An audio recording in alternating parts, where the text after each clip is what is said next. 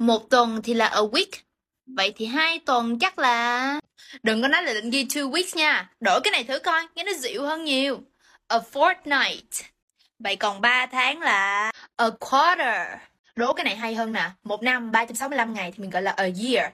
Vậy còn 366 ngày thì mình gọi là cái gì? Mọi người comment xuống thử nha. Shortcast Club